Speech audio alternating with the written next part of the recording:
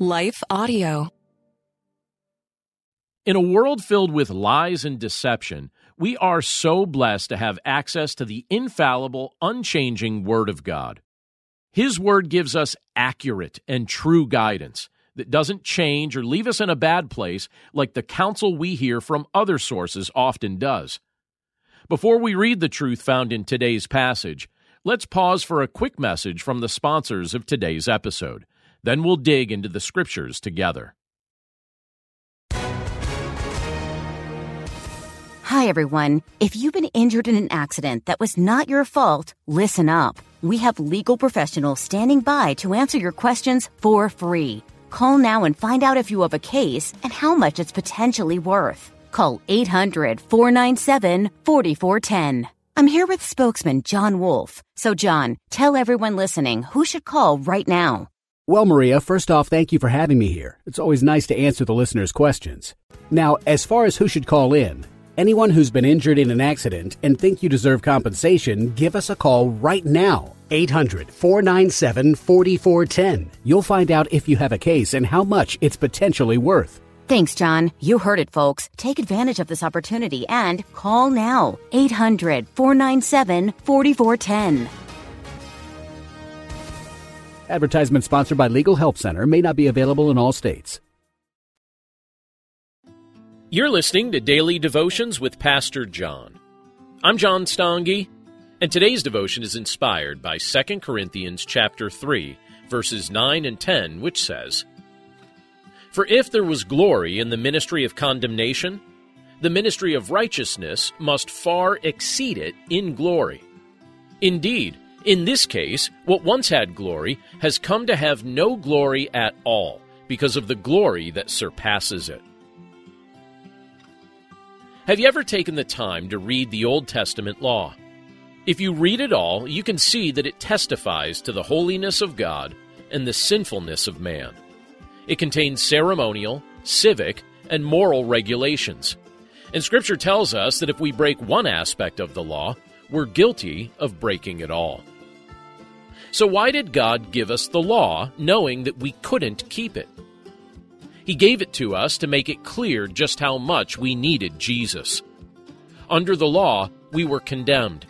But Jesus kept the law for us, was condemned in our place, and offers us His gift of righteousness if we believe in Him. He is the Savior, and He came to this earth to rescue those who were sinful and under condemnation. In Him there is no condemnation. In Jesus we find life. That's why Paul states that the new covenant has a greater glory than the old covenant. We haven't been given a ministry with a fading glory. We haven't been given a ministry of condemnation. We have been entrusted with the privilege of testifying to the undeserved righteousness of Christ that He grants to all who come to Him by faith. Let's pray. Lord, we thank You for Your word, and we thank You for the privilege that it is to be able to look at this portion of Scripture from the book of 2 Corinthians. And Lord, You show us so many interesting things when we look at Your word. When we read through the Old Testament law, we can see that Your law is perfect and You are righteous, but we are sinful by nature. We rebel against You. You give us commands, You give us direction, You give us laws, and we break them. We have the heart of rebels, and we seem to take particular delight in rebelling against You. But Father, we're grateful for the fact that You've looked at us with compassion. You saw the messed up state that we were in, and You did something about it because we couldn't save ourselves. We were under condemnation. We deserved it, and we were powerless to break our chains of sin.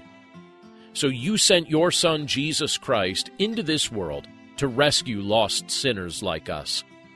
He took our condemnation upon Himself. And Father, we're grateful for the fact that through faith in Your Son, we are no longer condemned. We are given the gift of His righteousness, and we're enabled to live our days in such a way that You receive the glory. Father, we're grateful for the fact that we don't need to spend eternity as rebels under condemnation. We have the privilege to spend eternity as Your loved children who are free from the bondage of sin and welcomed into your kingdom forever. Again, Father, we're grateful for the work that's been accomplished for us through your Son, Jesus Christ, and we're grateful to be reminded of these truths from your word today. We commit ourselves to you now, and we pray this all in Jesus' name. Amen. Hi, I'm Rebecca Scott. As a servant of God, wife, and mother of 4, I understand the juggle of multiple roles and stages.